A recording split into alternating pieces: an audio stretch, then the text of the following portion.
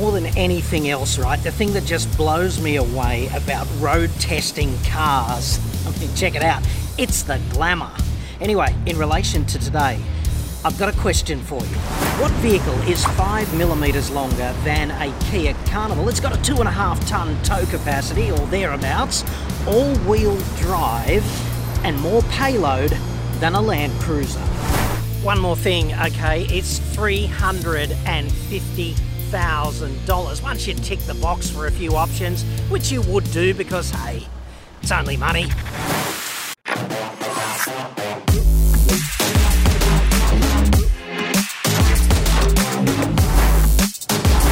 This is the BMW 750i xDrive, all-wheel drive, twin-turbo petrol V8, 4.4 litres, 390 kilowatts at 6,000 RPM, yes, and 750 newton metres basically everywhere else. So it's fair to say, euphemistically, that this particular vehicle is beyond merely adequate in every respect. And I'll be bringing you a full report in coming days, but I wanted to touch base with you right now concerning an issue that arose based on thinking about the kinds of dudes who would procure a vehicle such as this, and also mortals like you and me who own ordinary type cars, and one particular trap that brings people like us undone if we don't, play by the rules. So this report is part behind the scenes and part Q&A. So maybe you want to live the dream and actually review cars for a living. How are you going to feel about stepping behind the wheel of a car like this that's an important corporate asset and also worth 5 or 6 average annual salaries? The responsibility can be quite daunting. And then, of course, you have to cross the bridge of giving it back in the middle of next week, which is just like spending a week being upgraded to first friggin' class across the Atlantic and back, I guess. And every flight thereafter, you're back in economy. And I've got to say, economy has never seemed so bleak. To the kind of dude or dudette who is fortunate enough to call a car like this their own, I'd suggest it's much less of a big deal. And I'm talking proportionally, in the context of their overall wealth and spending capacity versus ours. See, to you or me, spending, 30, 40, 50, even $60,000 on a brand new car, that's likely to be much more of an investment. The payments are likely to be proportionally higher in the context of what we bring home each week. And this makes me think about this investment that you and I make in our own mobility and whether or not you're doing enough to protect it. I bought a Hyundai i30 SR from brand new a year ago on your recommendation, which I am very happy with. As yet have not reached the 15,000 kilometres, so I have not had the service.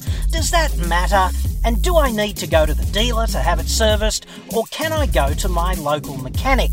I would appreciate your advice. So it's fair to say that this is a pretty important topic which a lot of people gloss over until it bites them on the arse in the worst possible way at the dealership, and they go face first into the tiles because they take a look down there and the decimal point on the quote to repair their car disappears over the horizon, and even worse, they're told by the dealer that no support will be forthcoming and they'll be footing the bill entirely on their own. And this is, of course, preventable. You can't even claim ignorance because just like in a court of law, it's not a defence. So let us go back to the Fat Cave. We'll flesh this out. I will stay here and finish the review of the Fat Cat Express and also join you back there because, video voodoo. And we'll also hear from a guy who is just about to be defibrillated at the dealership because he made this mistake and the worst possible confluence of events transpired, and we'll do this not to have a shot at him, but so that it does not happen to you.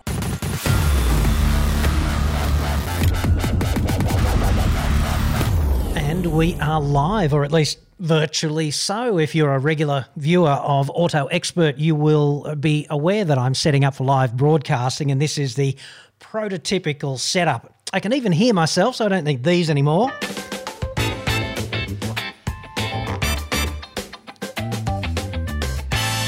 every time you hear that kind of thing on radio or whatever, henceforth, you will know that the announcer or the poor bastard who is looking down the barrel of whatever, the microphone or the camera, is just sorting some important crap out in the background. To be fair, it's also a decent transitional element. Anyway, this is the controlled chaos of the Fat Cave. And when I do the pre-recorded stuff, you'll note that I have hastily concocted this environment that seems very clean indeed and, very organised. And now the ugly truth is revealed before you, and this nuclear holocaust of Fat Cave business as usual operations is kind of revealed. So there's that. Anyway, we've got a couple of tricks up our sleeve with the live broadcasting thing, and this would be one of them, which is kind of the desktop light version of the way they operate in a proper television control room. Anyway, I'll be doing live streams into the future, and I just wanted to give you a window into this setup so that you could just, confirm that I'm not completely full of it in getting my live streams up and running. The final hurdle to cross, whatever that is, that word, the final hurdle to cross here is just actually beaming it up out there to YouTube, and also to cross the final technical challenges of getting calls in so I can take your calls and answer your questions live via telephone. So there's that.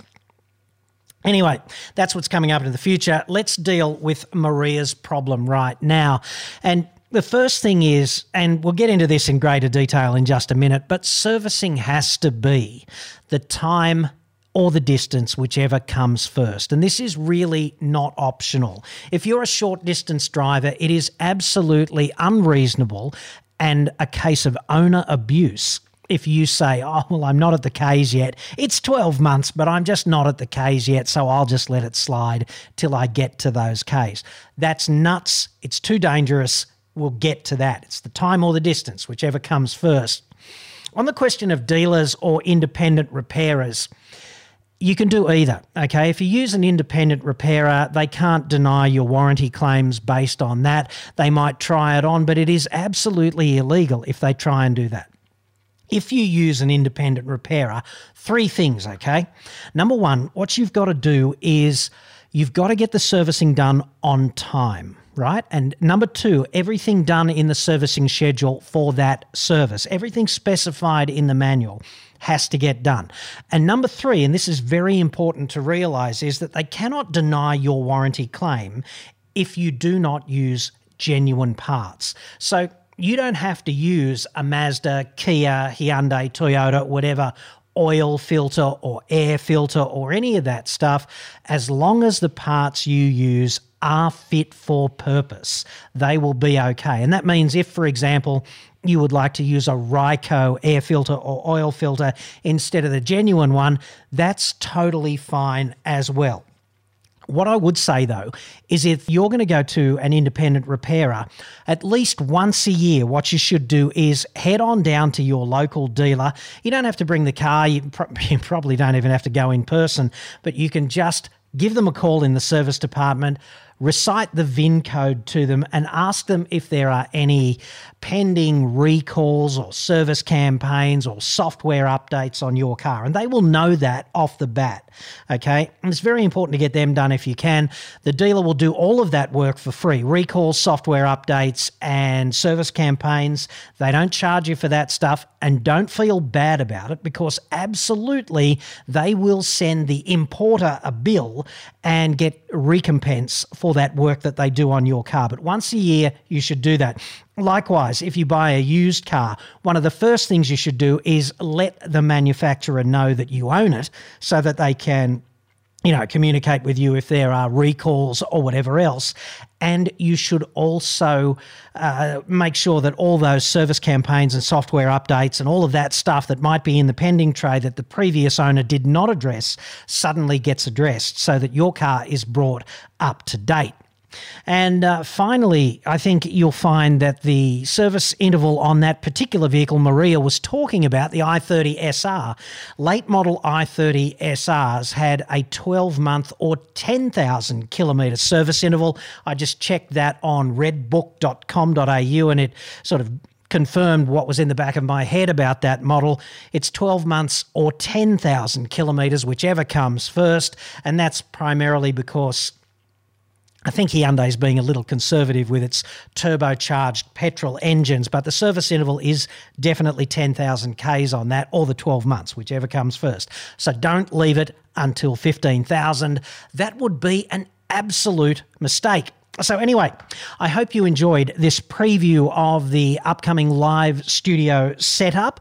I hope it hasn't been too painful for you to watch me come to grips with the vision switching in the background. You know, in a proper television studio, they've got 3 or 4 dudes in the control room bothering with the switching and the audio levels and all of that stuff. And kind of here it's just me taking care of going from here to there, which, believe it or not, is quite the cognitive workload. Anyway, if it's been a little tedious, bear with me, I will get slicker into the future. Anyway, right now, let us look at the anatomy of a proper servicing disaster. Regrettably, my 2015 Captiva has a potentially blown turbo. I am taking it to Holden next week for it to be assessed. Luckily, my car is still under warranty. Will my turbo be replaced under warranty? Well, that's better. Back in this familiar environment of being not quite live, like a vampire. So, I'm not going to use this guy's name here because I don't want to embarrass him or affect the drama which is playing out at the local dealership right now. And in response to him by email, I explained that warranty covers manufacturing defects and premature failures. So if you have your car serviced on time and you don't abuse it, then these kinds of defects are almost certainly going to be covered under warranty. If you don't get the car serviced properly, then they're standing on pretty firm ground, I'd suggest, when they tell you that the repair bill is going to be your problem. I mean, what they've got to do is draw a line between the failure to service the vehicle and the problem that manifests itself, which is easy in the case of a failed turbo, not so easy in the case of a, blown computer or something, which is not a serviceable item and which doesn't fundamentally have any servicing obligation. So you might still be okay if you don't have your car serviced, but when it's one of these problems that's like $10,000 or more for a blown engine or something, I'd suggest if you have not had your car serviced, your warranty is toast. So I asked our hero here about the service history of his fine Craptiva, and the response I got made me feel a little bit like Neo taking the red pill. I got the car serviced at the kilometres, but not in line with the months. For example, when it was due for the 75,000 kilometre 45-month service, it was serviced at 76,500 kilometres and 50 months. Would that be a risk to a warranty claim? The car has never been abused, just driven as a family car. Just to reiterate, okay, it's the time or the distance, whichever comes first. This is absolutely clear in all of the documentation. I didn't know. It's not a friggin' defence. Most modern cars have a service indicator that pops up in the message centre between the speedo and the tacho. A message pops up and it says, "Service due now." What do you think that means? There's absolutely no ambiguity about the intent of that message. I think you'd agree. A massive 5 months late on the time. I mean, Jesus, 5 months. Whether you've driven gently or not, that is textbook owner abuse. Even if you drive like Liz friggin' Regina from Brexitville is in the back every day, that's abuse.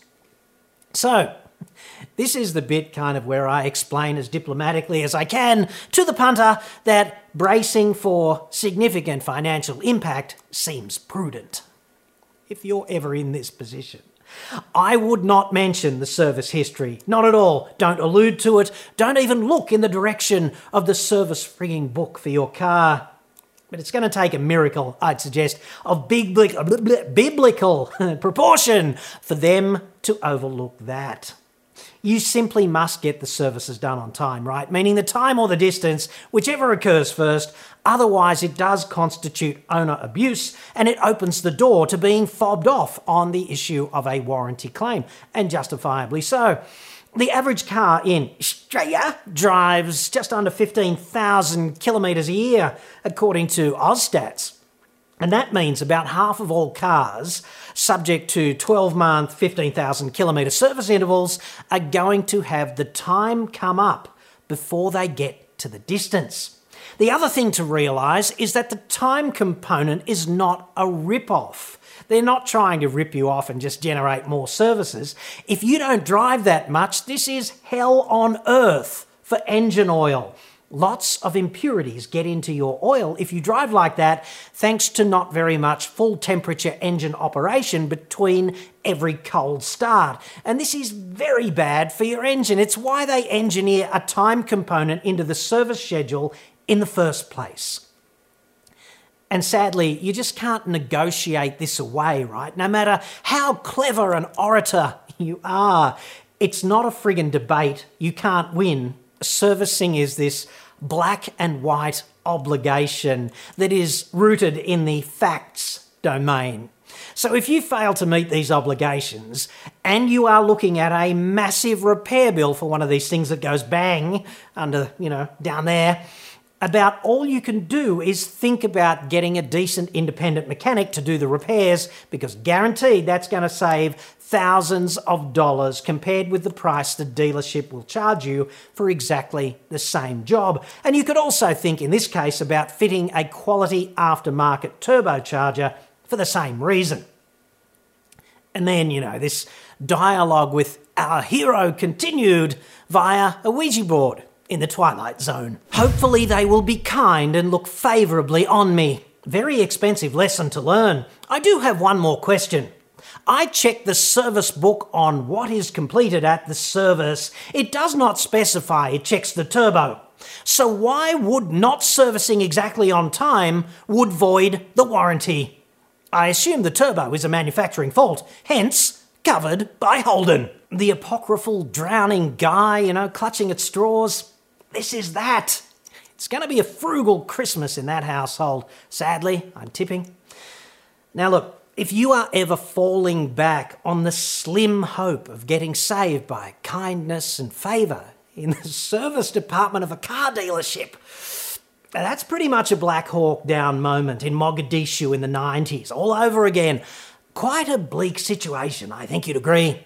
And if this ever happens to you, do not emerge from the helicopter looking to negotiate or, argue this away, like, look, we're the good guys here, and those friggin' bullets of yours, show me the bit on the packet where it says, okay to fire at helicopter gearbox oil lines.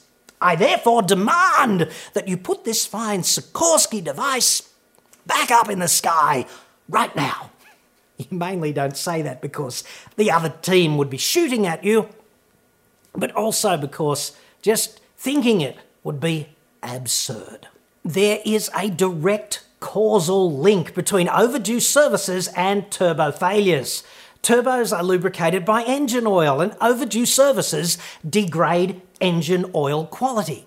Turbos are very demanding components that rotate at tens of thousands of RPM and operate at extremely high temperature. Degraded oil fails to protect the bearings, the turbo goes bang expensively, there's your friggin' causality, and there is your ka-ching in the service department. A bad Christmas for you is a good Christmas for that dealer. It's really that simple. On this issue of serviceability, there are no serviceable components within a turbo, and hence there is no need for turbocharger inspection during services. There's no crankshaft inspection either, and plenty of other components are like this. They don't get serviced or treated during a service or inspected because it is not necessary. This is actually a very well thought out, established, straightforward system, and I'd suggest that you cannot uncover a fatal flaw in the logic of servicing by desperately researching, if that's the right word, the service manual in the lead up to one of these invasive inspections. It's going to cost you heaps. Looking for a way to frame the debate in your favour. It's just not going to happen. The other thing you really need to realise here is that there will not be forensic-style investigation into the why of the turbo failure. They're going to identify the failure, if there is one. They're going to identify the extent of the problem as well and the parts that need replacing. That's it. Then they're going to go and do the job and charge you for it. Turbos should not fail in service on vehicles that are under warranty and properly serviced. So if they do and you are in that position, properly serviced, then with a good service history, that's going to be good for you and they'll pick up the tab. Repairs will be at their cost, which is what you want. If you're 5 months overdue on that service, I'd suggest in this situation that is an unwinnable argument. Of course, the turbo might have failed because of a manufacturing defect or because Craptiva is just an unreliable shit heap. But how would you possibly hope to prove this, okay? That's not going to be possible. I get that servicing is a grudge purchase, all right? Nobody enjoys doing it. It's not like spending up on a weekend away or a night out, a big dinner and a show, a new handbag, whatever, new set of fishnets. Yes. All you get back after a service is a direct hit on your credit card and exactly the same friggin' car that you were driving this morning. Doesn't feel any different. It's hardly as if the tactical servicing police are going to kick down your door at 3 a.m. and lead you off in handcuffs for all the neighbours to see, right, if you roll those servicing obligations for a few months or just never get the car serviced. No one's going to care, except you when something bad happens. But it does open the door to disaster if you do this, so I wouldn't look at it like that if I were you. I'd look at it like this. Servicing is insurance, right? It's insurance against footing the bill for 5 figures in repairs, which is exactly what it's going to be if you have a major engine or transmission failure and the service history on your car is crap. And let's face it, the only people for whom 5-figure spends are trivial, right? They're driving around in, 7 Series BMWs and buying their kids Birkin handbags and Rolex watches for, borderline graduating at high school. It's a different world for them than it is for us, I'd suggest.